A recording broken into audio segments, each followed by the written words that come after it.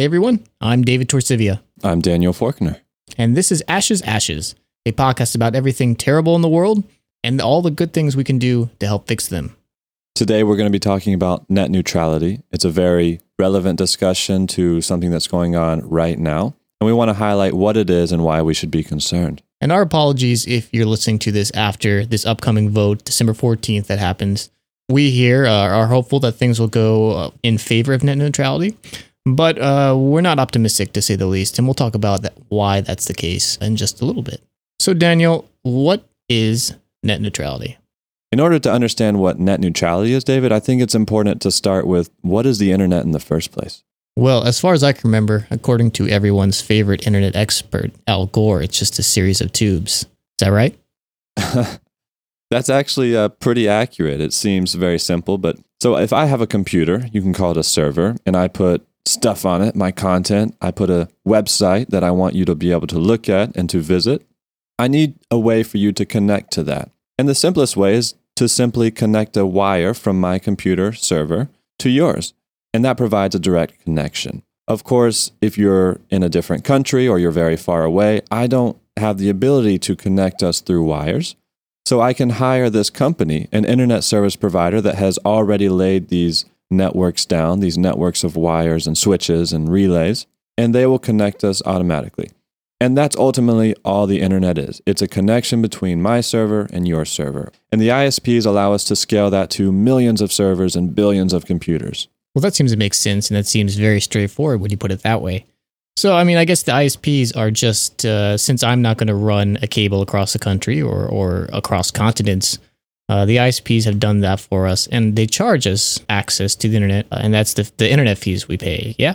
That's right. You as the consumer likely pay a internet service provider like AT&T or Comcast or Time Warner a monthly charge to access their internet network. And the content providers also pay a fee. These are the companies like Facebook that host their content on these servers, and they also pay internet service providers in order for you to access their content. And I want to point out that although the internet service providers are giving us a very valuable service, this kind of road from my server to your server, they're not actually creating anything. They haven't done anything particularly innovative. Maybe they've created a faster wire than one that was 10 years ago, and I guess we can consider that innovation. But they're not creating anything. They're simply the bridge between one computer and another computer. Okay, so we have the internet. You know, this is the connection that the ISPs provide for us between the servers that you or I or somebody else runs, whether that's Facebook or my grandma's computer. How does net neutrality come into this? Like, what is this legislation about now that we understand exactly what the internet is at a very basic level?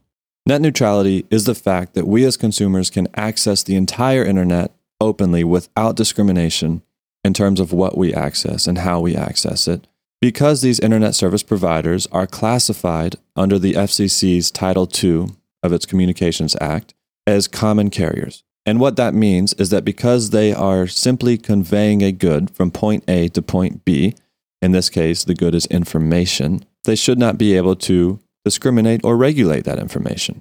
Their job is simply a transporter. But that sounds like a good thing, Daniel. Why would these ISPs be fighting this? The reason why internet service providers don't want net neutrality is because if you take away this common carrier classification, it gives them the ability to charge for different types of information and to treat different types of information discriminately. And what that ultimately means is higher profit margins. Wait, even higher profit margins? This is an industry, as far as I know, especially when the lines have already been built out, that has profit margins surpassing 97%. I mean, that's amazing. Other industries, corporations would kill for that kind of profit. What more could they possibly be looking for? What are they going to do with all this extra income? Well, that's interesting. These internet service providers are telling us that if they can raise their profit margins, they can reinvest some of that money into their networks to give us faster access, for example, or other innovative services. Of course, it is a little bit problematic to your point that they're already making a 97% profit margin. Why can't they just reinvest some of that money already? Yeah, and to interrupt you even more there for a second, these ISPs don't have a very good track record when it comes to investing huge sums of cash that they're given into infrastructure improvements. And I mean, I see them out there. I see them building, upgrading lines and stuff, and they definitely are doing something. But I know in the record books, like we as the American people have given hundreds of billions of dollars to these ISPs, specifically for high-speed broadband build-outs, and they just never delivered. I think the number that I remember seeing in these discussions, and scandal is the word that I see used a lot, is that we Americans have paid over $400 billion to these ISPs for promised upgrades that they just never delivered, and they just pocketed the money and said thanks, and that's it. Like, that doesn't inspire a lot of confidence in me in what these companies are planning to do. Yeah, a lot of these ISPs took advantage of deregulation in the 90s that happened to cap some of their profit margins because of their monopoly powers. They've said, if you take away some of the regulation on us, we'll reinvest money into our networks and provide all these amazing services. And we gave them that deregulation. They kept the money and their profit margins skyrocketed. I think at one point their profit margin was around 14%. And as we have slowly given more and more power to these companies, it's just risen to this extraordinary level of 97%. And a lot of these companies are telling us now, but if you let us charge for certain information, it will allow us to create these fast lanes so that some people will be able to have a faster internet. And because we can charge them a little bit more and they're willing to pay for it, they get to access the internet in this super speed fast lane that they're going to create for them. I have to interject here because fast lanes is something I keep hearing all these people talking about. And I mean, it just doesn't exist, right? So imagine all the available broadband as this huge highway, okay? And the only way to increase how many people can drive on this highway is by building more lanes, right? By physically expanding this highway. But that's not possible without, spending a lot of money on construction, on building this new infrastructure out. And that's not something that they're talking about doing. They're talking about building fast lanes by slowing down everything else and making these fast lanes toll lanes. And so this is going to hurt everybody because in order to utilize this fast lane, you're going to have to pay more money.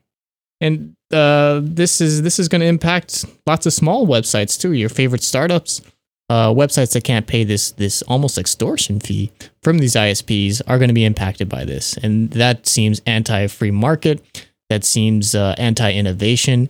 And I'm not like a free market kind of guy, but even I have to admit, like, this is like definitely not in everyone's best interest.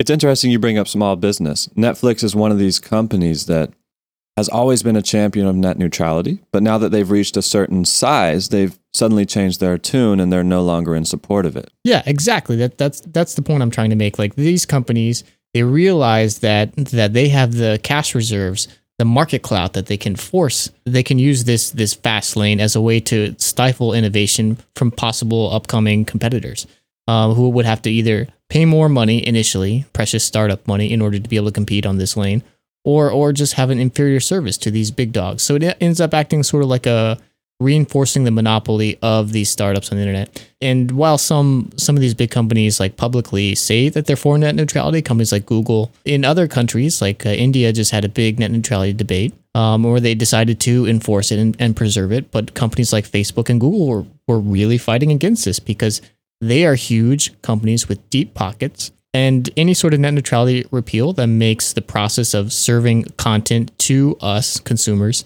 more expensive benefits these market incumbents because they have the financial reserves in order to afford this. And the startups industry suddenly becomes much more expensive, and that innovation becomes much more expensive. And we start stifling that American tech entrepreneurial scene, which is one of the most important parts of our country's industry.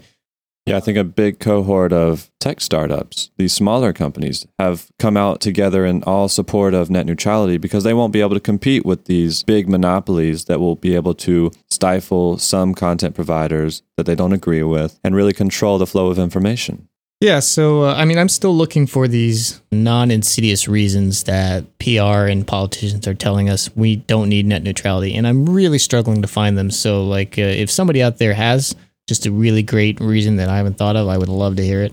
But for the moment, it just seems like it's a way to reinforce these market monopolies and squeeze even more money out of us consumers.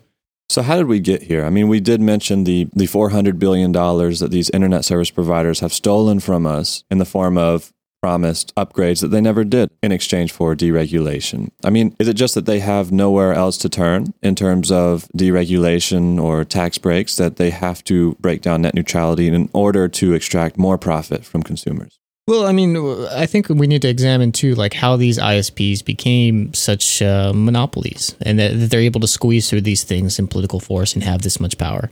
A lot of this relates back to when cable companies were first starting and when we were building out the internet and upgrading phone lines as a whole. So there was this thing called the cable franchise fee, which was a tax, sort of, that local municipalities would charge to cable companies in order to be able to build out lines in their area. And there was a lot of quid pro quo stuff going on like now. Like, if you let us run cables in your little tiny town, then we'll like wire up your schools for free and give your schools, free TV. We'll build like a little TV station for your local government.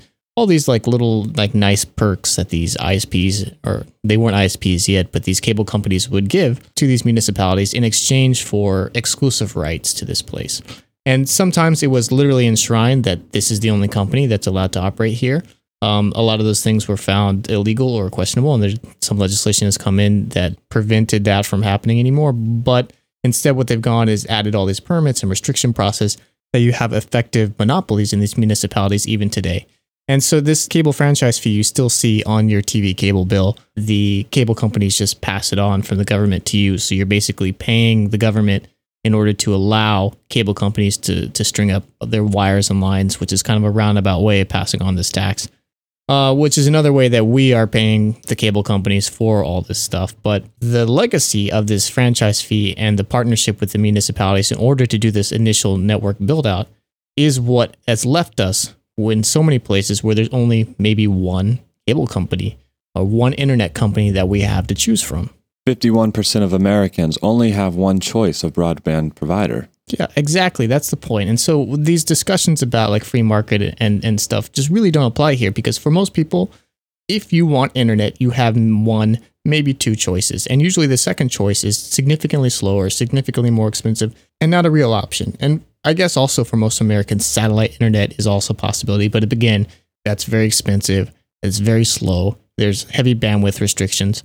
And it just doesn't make financial sense compared to the internet that we were promised when we paid all these ISPs companies to build it for us. It's sort of frustrating, and it prevents us as consumers from being able to do anything in the market to fight these predatory practices. This is why companies like Comcast or Charter can get away with being some of the worst companies in America, in the world, voted year after year, have such terrible customer service, treat us like crap, not give us the stuff that they promise us, but still get away with it, and we just have to keep subscribing because we just don't have a choice. And that's anti-competitive, that's anti-free market.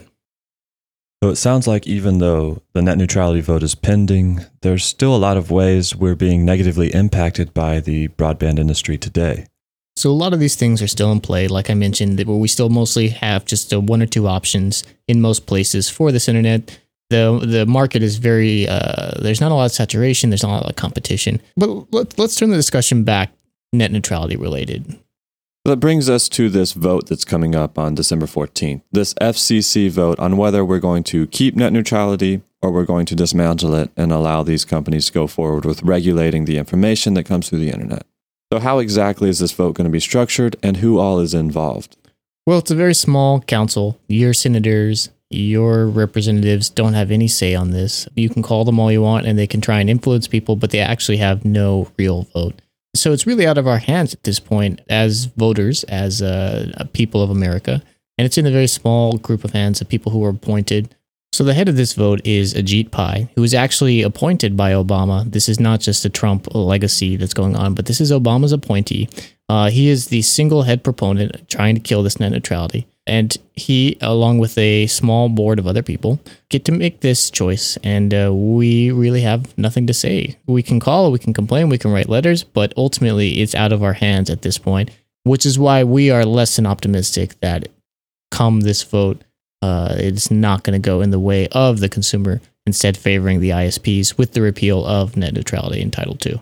If Title II does get repealed and we see the breakdown of net neutrality, where are we going? I mean, what's it going to look like for me as a consumer and maybe for you as a content provider? Well, There's a lot of things, and we don't exactly know what the ISPs have planned. They say they're not going to change anything, but they've spent hundreds of millions of dollars lobbying for the repeal of net neutrality. So we know that they desperately want this done, and why would you spend that much money not to do something? And so we can imagine a lot of the things that could happen, and frankly, none of them are good.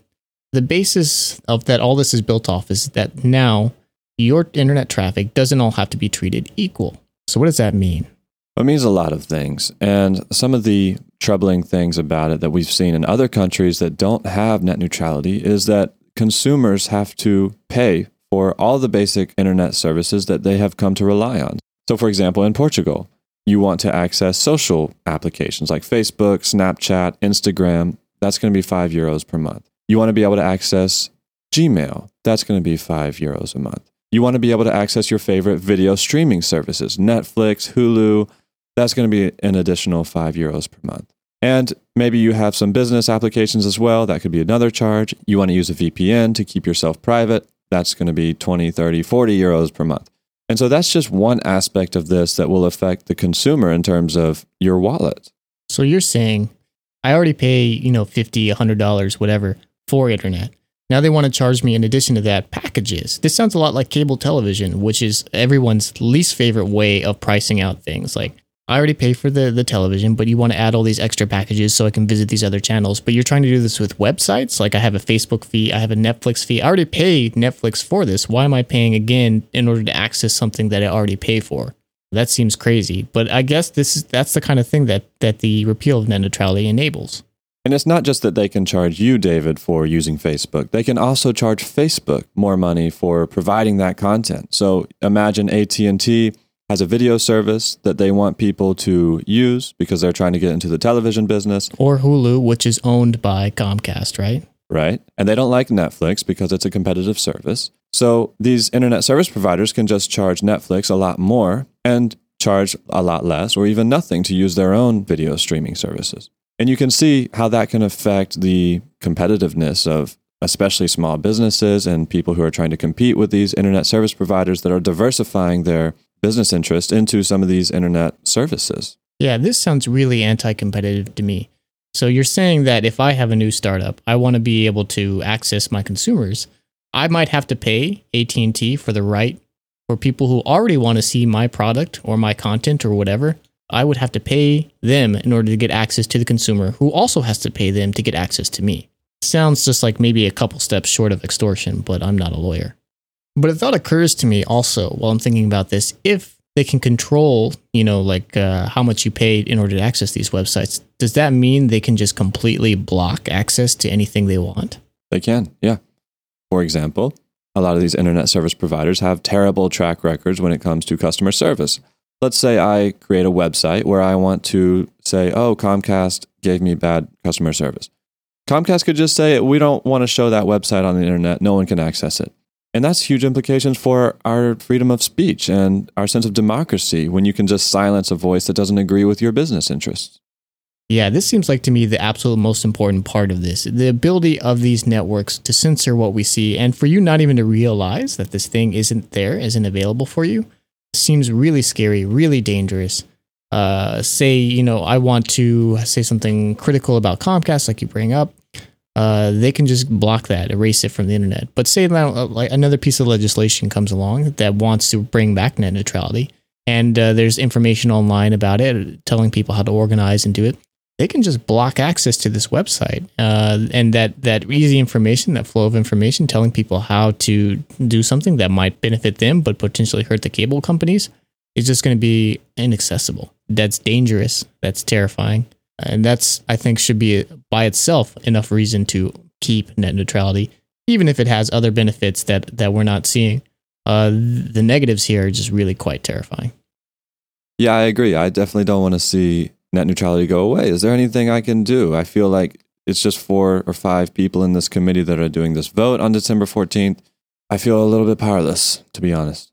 Well, like I just mentioned, there are websites of people organizing to fight this net neutrality takedown. This has been going on for a while. This is not the first attempt to get rid of this. This is the second or the third or the fourth, maybe. I'm not even sure at this point. It seems like we keep killing it, We win a little victory, and then 6 months later or a year later, this comes back again under a slightly different name or a different technique, and they try and kill it again. Battle for the Net, for example, is one of the big websites helping people call their representatives, call legislators, organize, get in direct contact with the GPI, and to have their voice be heard to say that, please don't do this. This is bad for me as a consumer, bad for me as an American, and bad for America as a whole, outside of a handful of ISPs. And these have really been rallying points. We've seen lots of websites have basically online protests about this with slowdowns of their websites in order to simulate what might happen under net neutrality, censorships to block out information to show what these ISPs could do. There's been a lot of interesting digital activism that leads to this actual legislative process, contacting our politicians and saying, please help us. But at the same time, there's been a lot of fighting back. There's the FCC asked for comments on the repeal of this. The ISPs or somebody flooded these open comments with over 1 million fake comments in support of repealing net neutrality. People have gone and shown that these were fake. In fact, it's gone up to the Attorney General that this needs to be investigated, and the Attorney General declined to, and several states' Attorney Generals have come together and say that this is wrong, this is clearly a crime that's being committed, but we're ignoring it because it's politically expedient to do that. So there is a political process going on. You can do this, though by the time you hear this show, this particular battle might be over. But the technique of these ISPs and these politicians are to just keep doing this over and over and over again until eventually they just wear us down and that we can't fight it anymore and we give up, and they can finally repeal net neutrality and they can introduce whatever private regulations they want on the internet, free from the government saying you must treat all information equal and give everybody equal access. And even if someone is going to be hearing this after this vote takes place, like you said, David, this is an ongoing fight. And I think we can take some lessons from this and some takeaways that go beyond just this episode that we're going to be talking about a lot in this podcast. This is really a problem of systems. It's a problem of the market. It's a problem of the local municipalities. It's the problem of our larger government that's at the vanguard of this decision to take down net neutrality. And we want to point out a lot of problems with our current system on this podcast. We've talked about climate change issues. We've talked about surveillance and corporate technology problems. I think it would be easy to be critical and saying, it sounds like we're just complaining about everything and not really offering true solutions. But really what we would like to get across is that we need to recognize that the context for these problems is a broken system. And although we can offer little band-aids here and there, electing a better politician who has our interests in mind, ultimately, this is a problem of a system that is focused on short-term incentives that leads to these types of corporate practices of extracting as much profit as possible with no accountability and with no care for what the people actually want. Yeah, I mean, this at every level, at local municipality is a failure of government. At the federal level, it's a failure of accountability for our politicians. In terms of the market, this is a failure of capitalism, saying that these monopolies, these massive incumbent companies, both the ISPs and these huge tech companies like Netflix, like Facebook, like Google, it's in their best interest to do things good for them, but bad for us as consumers. And that's a failure of the system. There's nothing that can be fixed about that. It's about looking for alternatives or introducing regulation, but those are just band-aids and not going to happen in the way that the government is set up right now, which is, again, a failure of that political system. So we need to start looking at alternatives. There are people doing radical alternatives, especially in the internet. You see decentralization, the introduction of mesh networks, so neighborhood mesh networks. You build a little bit of antenna, you put it out your window, and you can connect to your neighbors directly. And you build these neighborhood internets they have information. You can surf it, you can browse things, and then browse the real internet as well. Maybe we'll start seeing introductions of these as the actual internet becomes too expensive, becomes too censored, and becomes even more of a place of political and corporate control. I would love to see a future like that, but time will tell. And I hope we can all be a part of that progress and those forward-looking solutions. So this has been a kind of short episode, but we wanted to talk about this very topical thing. We might do more of these in the future, but we've also got many more major topics lined up that aren't going anywhere, and we hope you'll be tuning in for that. If you want to read anything more about what we talked about today, about the $400 billion scandal, about the municipalities, about Netflix, we have all these links and more on our website, ashesashes.org. You can find this episode just under the simple name Net Neutrality. You can also follow us at all your favorite social networks at Ashescast. And try to access those before the ISPs start charging more for them. And if you like this show, share it with a friend. And if you didn't like this show, share it with an enemy. Thanks for listening. Bye. This is Ashes Ashes.